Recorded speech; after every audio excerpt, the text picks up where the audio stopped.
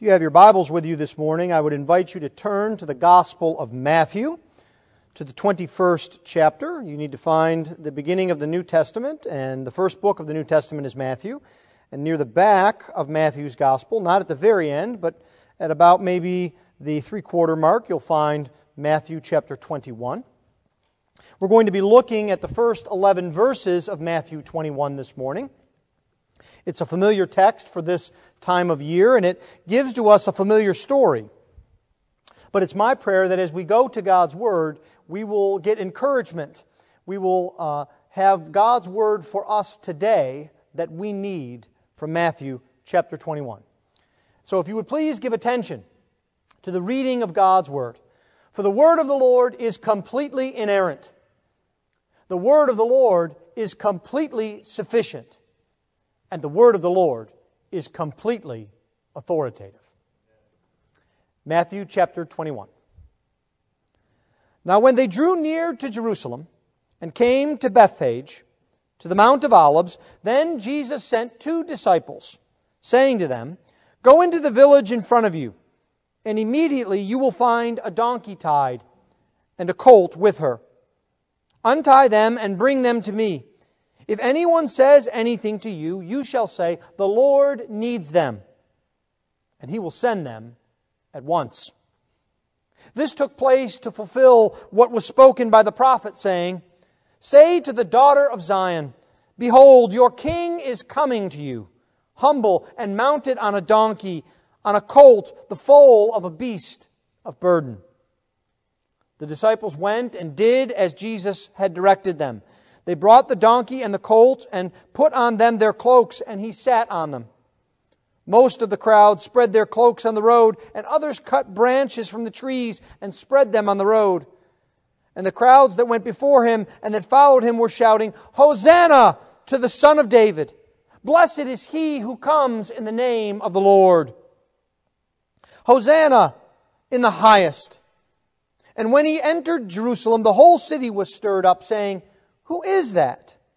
And the crowd said, "This is the prophet Jesus from Nazareth of Galilee."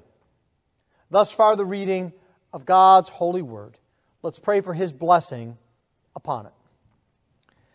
Heavenly Father, Lord, we ask that You would open up Your word to us.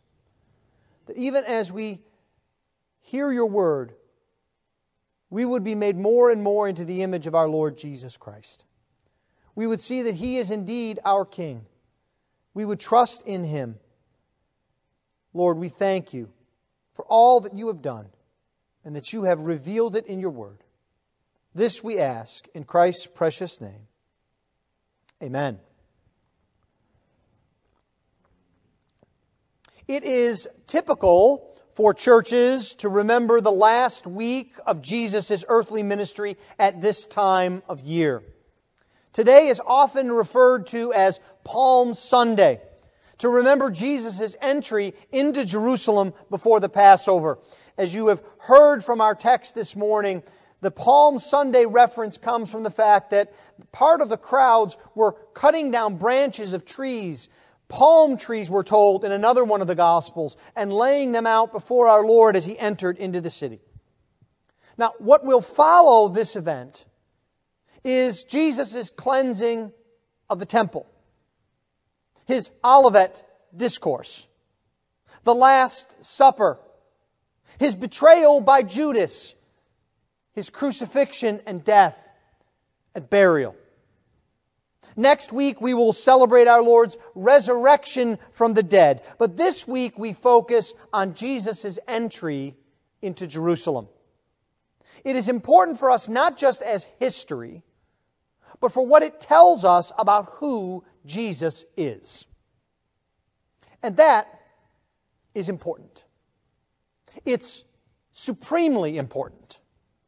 It's even more important for us to focus on who Jesus is when we are living in a time of upheaval.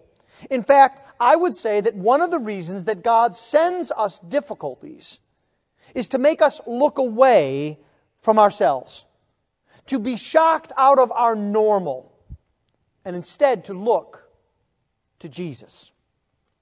And so this morning, I would like us to see two things from our text. First, we see the pronouncement of the King in verses 1 through 7. Jesus' pronouncement that He is the King. And then second, we see the response to the King in verses 8 through 11. The pronouncement of the King, the response to the King. Let's begin then by looking at the pronouncement of the King. Now, this event, this beginning of the week, is incredibly important in Jesus' earthly ministries. All four of the Gospels focus on this last week of Jesus' ministry. Now, if you think about it, Jesus lived, according to the Scriptures, 30 years. He had a ministry of 3 years, and yet this 1 week takes up 1/4 of Matthew's Gospel, 1/3 of Mark's Gospel, 1/5 of Luke's Gospel, and 1 full half of John's Gospel. It's an incredibly important week.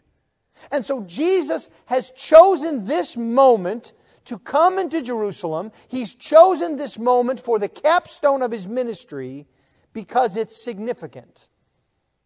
You see, now the Passover is coming. Pilgrims, including Jesus and His disciples, are coming from all over Israel to come to Jerusalem.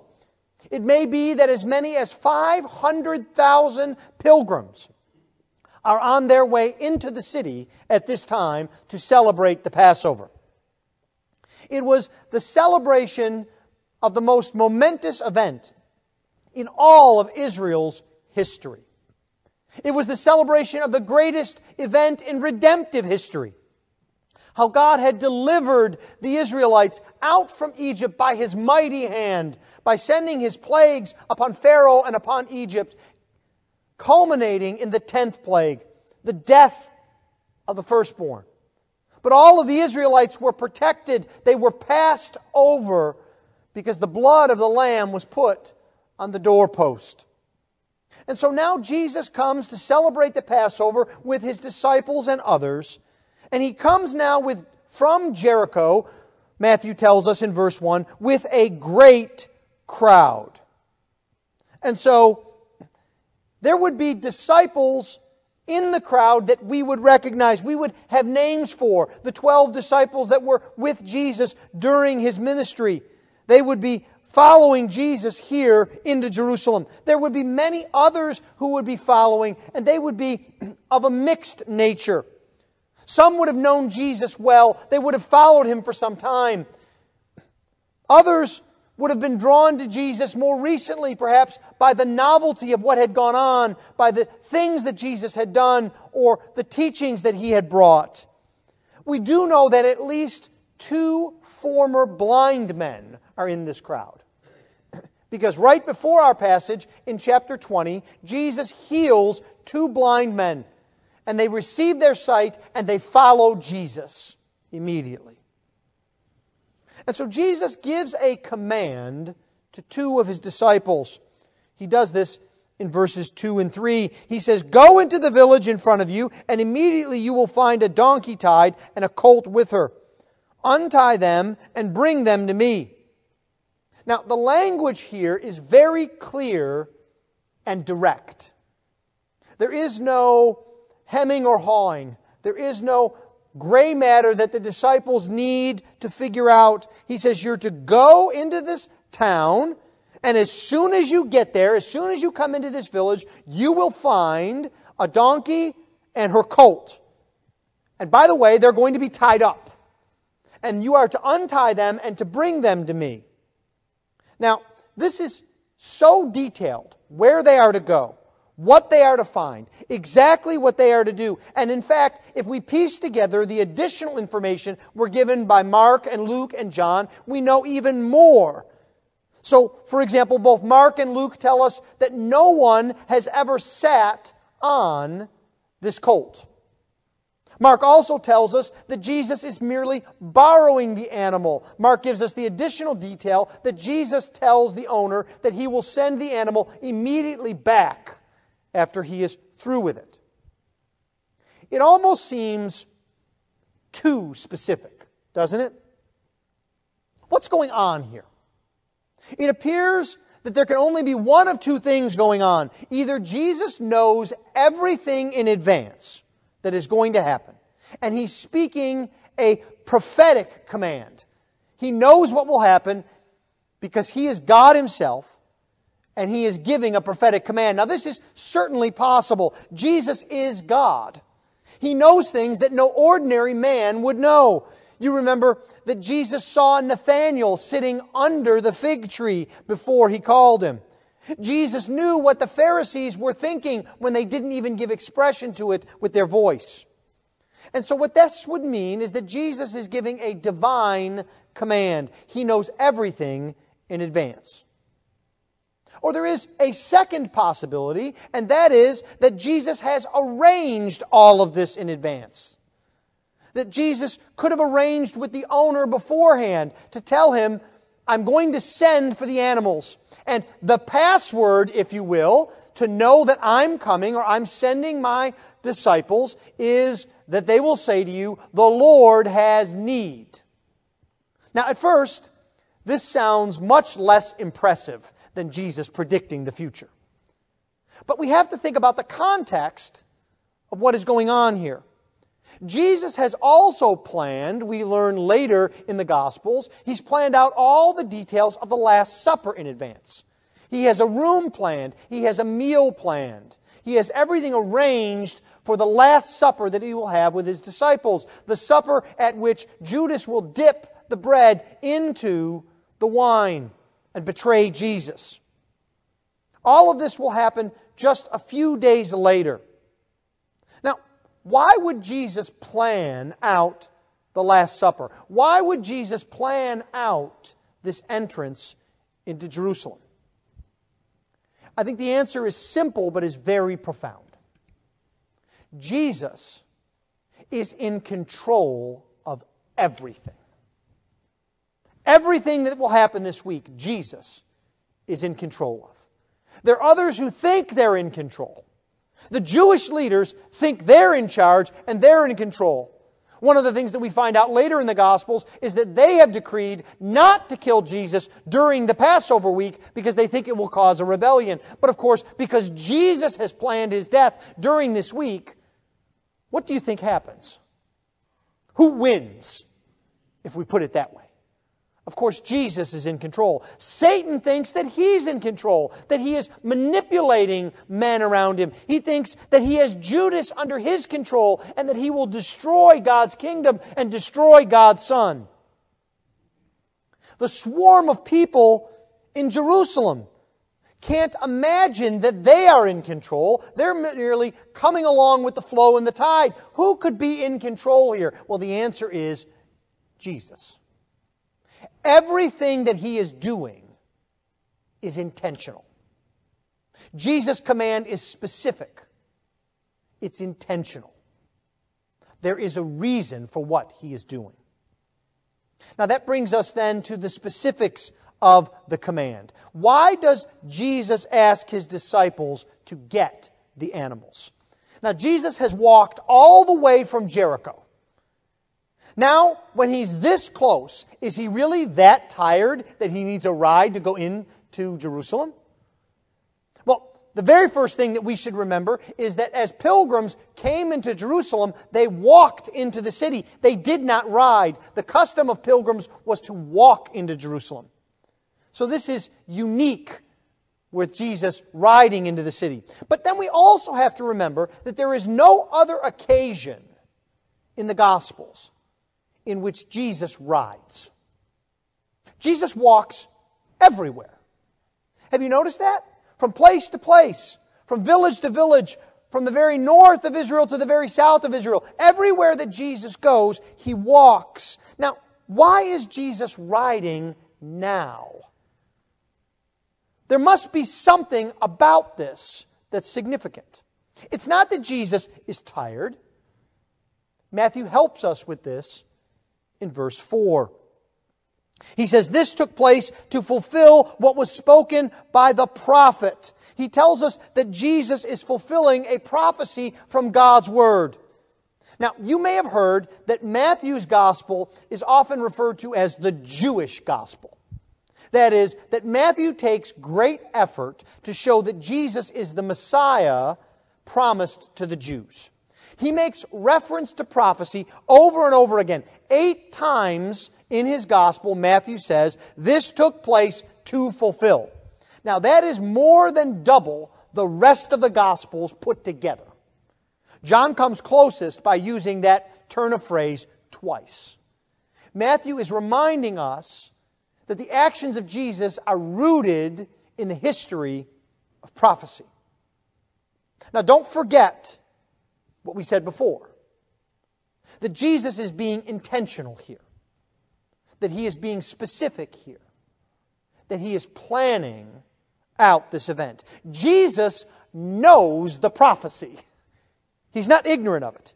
He knows that after the events of the week that are coming here, others will look back on this event and that they will see the prophecy in it. He knows that Matthew will write this chapter that you and I are reading right now. He knows that you and I will read it and we will be affected by it.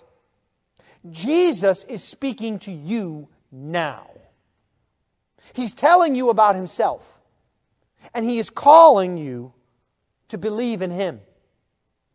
So Jesus will enter Jerusalem on a donkey and fulfill the prophecy of Zechariah chapter 9. Now, you may ask yourself, what is that prophecy?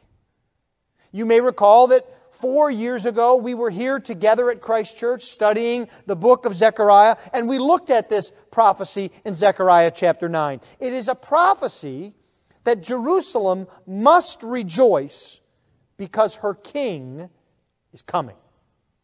He will come on a donkey, on a colt, Zechariah says. And He will come having righteousness and salvation. And on that day, the Lord their God will save them. That's the prophecy from Zechariah.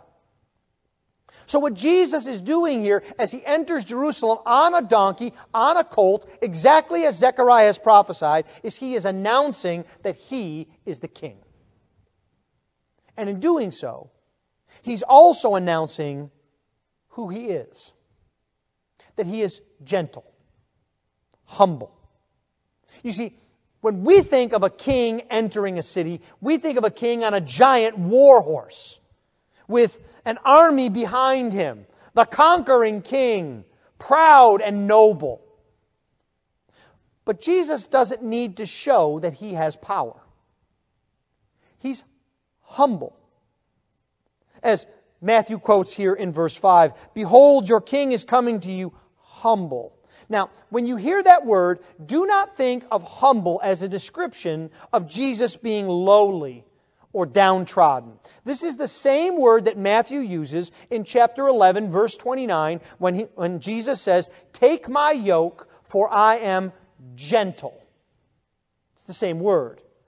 Humble means to be gentle. It's the same word that Matthew uses in the Sermon on the Mount in chapter 5, verse 5, where Jesus says that the meek shall inherit the earth. So when Matthew uses this phrase, humble, when Zechariah uses this phrase, when Jesus applies it to Himself, what you need to think of humility here, of being humble, of being meek, as strength under control. It's not weakness. It is Jesus being strong, but not needing to put it on display for others. There's no need to show off. Jesus knows who He is, and He longs for us to know who He is. Now, the fact that Jesus enters on a donkey is not only humble, gentle, meek, it's also, ironically, clearly kingly. There is a reason why Zechariah describes in his prophecy the king coming on a donkey. Now, we think of a donkey as being a farmer's animal, of being the country cousin, for example, of the horse. Not exactly very kingly or noble. But the donkey was actually the mount of a king.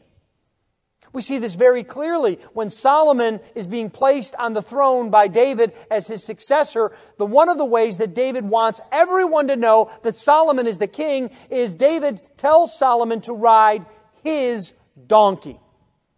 And that's what Solomon does. He comes before Israel on a donkey, mounted as a donkey. Now, it's more than just any donkey, it's David's donkey, which tells us something else, that the donkey was a sign of David's kingship. It's not a farm animal. It's the ride of a king. And the donkey was also the sign of a king who brought peace. This is where it is distinct from a horse or a war horse. You see, someone mounted on a horse brings us images of war, of conflict. But a donkey speaks of peace, of stability and strength. Jesus is fulfilling His prophecy so that we might see Him who He is. The Lord. The one bringing salvation. So we would understand that what will happen later this week, when He dies, when He's buried, and when He rises. Do you see that Jesus? Now, don't look for the Jesus of your imagination or the Jesus that the world talks about. The Jesus that you should see is the one who died to set you free from your sins.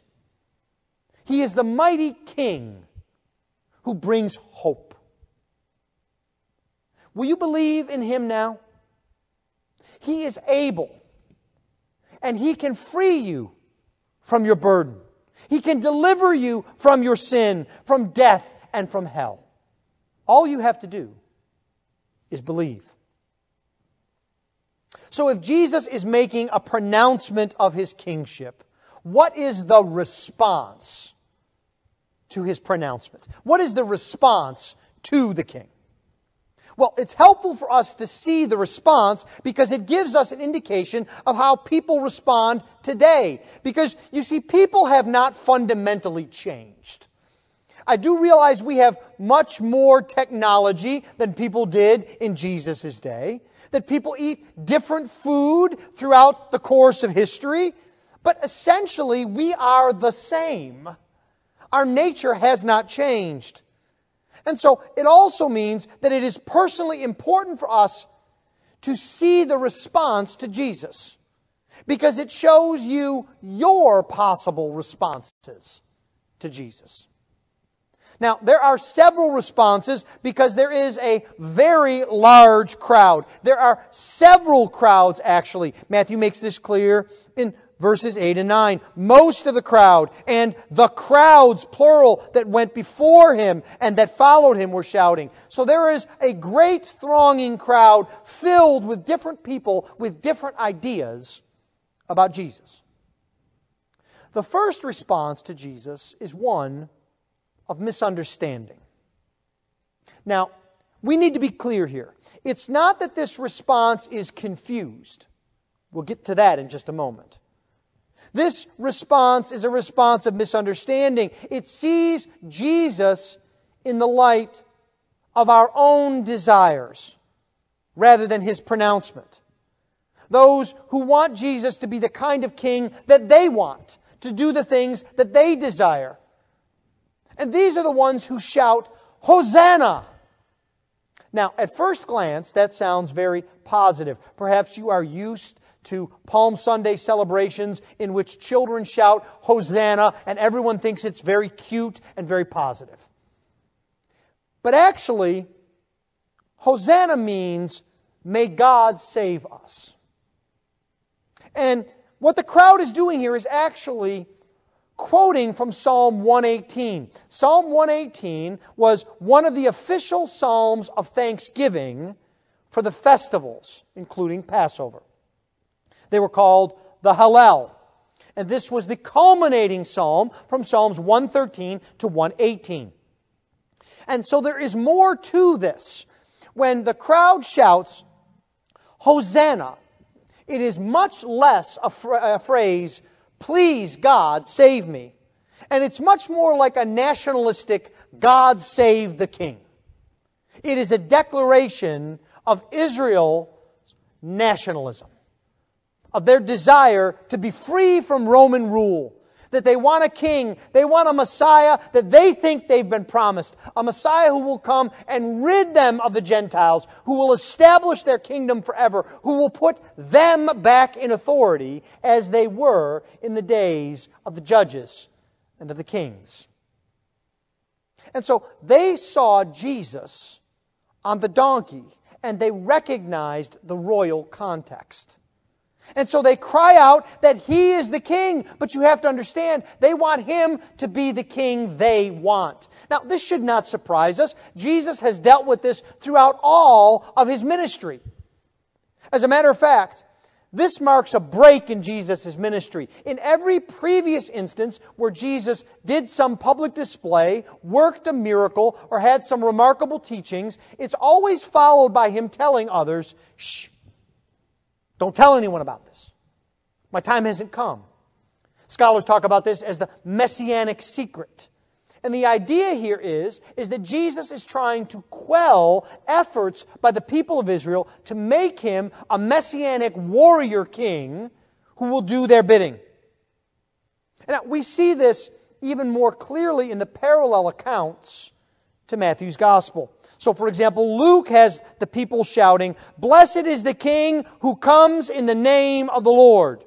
Peace in heaven and glory in the highest." So they're not just shouting Hosanna, they're shouting to the King. John puts it this way, "Hosanna, blessed is he who comes in the name of the Lord, even the King of Israel." And so part of the crowd is looking for a king to do their will, to defeat the Romans, and to establish Israel. They would rather have Him ride in on a war horse to triumph, but they'll take what they can get. Maybe they can convince Jesus to do what He needs to do. And we can see this because later some of these same people who are shouting Hosanna later in the week will cry, "Crucify Him." Why do they cry, "Crucify Him"? Because He doesn't follow their orders. That's why they choose Barabbas. Because Barabbas does what they want. He fights politically against Rome, and Jesus is not that kind of Messiah. So let me ask you this. Are you looking for Jesus to do what you want? Do you want Jesus to give you wealth, health, comfort? Do you want Jesus, but you want Him to serve you? If so, you must be very careful. Because that's not who Jesus is. He is the King, not a servant. He calls on you today to follow Him. Now there is a second response to Jesus, one of confusion. We see this in the city of Jerusalem in verse 10. The whole city was stirred up, saying, "Who is this?" Now, as Jesus enters, Matthew tells us that the whole city was stirred up. Now, this should remind you of a previous description of the city that Matthew gave. It was in chapter 2 and verse 3, when the wise men came and they told Herod and the city of the birth of the king. Herod and the whole city were troubled, Matthew tells us. Now, the word in chapter 2 is different than the word here in chapter 21, but the idea is the same. Confusion has set in, unease, trouble. There are a great many people who don't know what to make of Jesus. What is He doing? They ask. Why is He doing that? Is He going to take on the Romans? If so, why isn't He being more forceful? Isn't this the man who is having conflict with the leaders? What do they think of all of this? And so you can see there's confusion reigning in many in the crowd. And so the word that Matthew uses to describe this stirring up in the city is actually the word that is used for an earthquake. He will use this word to describe the earthquake that occurs in chapter 27 after the death of our Lord Jesus Christ. They are literally shaken. They don't know what to do. Now, it's not clear what the result of this shaking is. That is, why do they respond with this question, who is this? Now, some people could be saying, I don't have any idea who this is. Who is this guy coming into the city? There could be others who are saying, who does this guy think he is? What is he doing riding on a donkey like a king, coming into Jerusalem like this? Who does he think he is? Now, we can think about this in the context of our present circumstances. Today, how much are you actually sure of? How many articles have you read about the coronavirus? Should you wear a mask or not wear a mask? Well, it depends on what you've read. Are things getting better or are they getting worse? Again, you can find conflicting reports. How was all of this caused? Well, there are any number of theories. And even with access to a wealth of information, it seems that we're confused. At least for me, the more I have available to me and the more that I read, the more confused I become. That's what's happening here. The point is that they are unsure of what to do with Jesus and with His claims. Are you in that place today? You've heard Jesus' claim. He is the King. He is the Savior. He is the one who has come to bring the forgiveness of sins. You've heard it in our text today. You have heard it from this pulpit week after week after week. Sunday after Sunday. You must believe on the Lord Jesus Christ to be saved. That's what He came to do. To save sinners. Do you believe that? Or are you confused? Now is the time for clarity. Now is the time to believe in Jesus. And that's exactly what the third and final response is. It is mixed in with the other responses from the crowds. There are a large number of Jesus' disciples, those who had followed Him. Not just His 12, but no, as Jesus had gone about His ministry, many great crowds followed Him. And they followed Him now to Jerusalem. They had seen what He had done, the miracles He performed. They had heard His teaching of the kingdom of God and the forgiveness of sins. And so they are shouting His praise. Many of them may have been from Galilee. That's why they would declare Him to be from Galilee in verse 11. And so what they shout, what they declare, is that Jesus is the prophet. That He is the prophet who speaks for the Lord. He brings God's word of salvation to you and to me. This is what was foretold by Moses back in Deuteronomy chapter 18, that there would come a great prophet who would bring the word of the Lord to His people. Jesus is indeed the prophet who brings truth and hope. He never misspeaks. He never lies. His name is truth. If you listen to Jesus, you will never go astray. They declare also that Jesus is the King. They say that He is the Son of David. Now, we must not make the mistake of others who want their own kind of king. So we must ask, what kind of king is Jesus? Well, I think the first thing we must remember is that Jesus' reign is spiritual, not carnal. Jesus is establishing a kingdom without borders. He is establishing a kingdom without time. It is greater than any human kingdom. Jesus' reign is also eternal. There is no end to His kingdom. He has defeated sin, Satan, and death at the cross. And He is coming again to establish peace. This crowd also declares that Jesus comes in the name of the Lord. And so they point to Jesus as the Messiah, the one bringing about the will of God. Now the Bible is full of promises of the Lord to you. We can go all the way back to the first book, the book of Genesis, in chapter 3. God promises to send salvation, to bring a Messiah who would crush the head of the serpent, who would be the Savior that we need now that sin has entered into the world. Over and over again, the Bible gives us these promises that God says He will send a Savior to save you from your sins, and that Savior is Jesus. That's why that portion of the crowd shouts, "Blessed is He who comes in the name of the Lord. Blessed is Jesus, the prophet, the one from Nazareth." Beloved, God knows that you cannot do it. No matter how hard you try, you cannot save yourself. But Jesus can. Palm Sunday is the declaration that Jesus is King, that Jesus is Savior. You can have hope today.